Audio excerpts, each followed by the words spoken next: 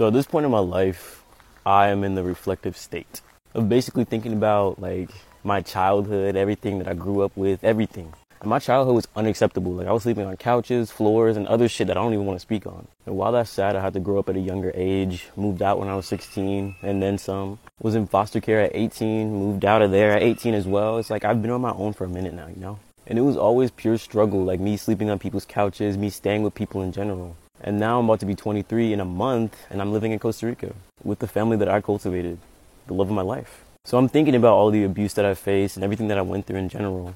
And then I see things like this. Bananas growing right in front of my face. It's like, I know that seems like it's nothing, but it means so much to me, bro. I really pulled myself out of a struggle and damn near miserable mindset. Went from couch surfing and crowdfunding to taking the money I had, moving to a place that I deemed paradise, and living my life. That's the end goal, right? To live your life. Short Cast Club.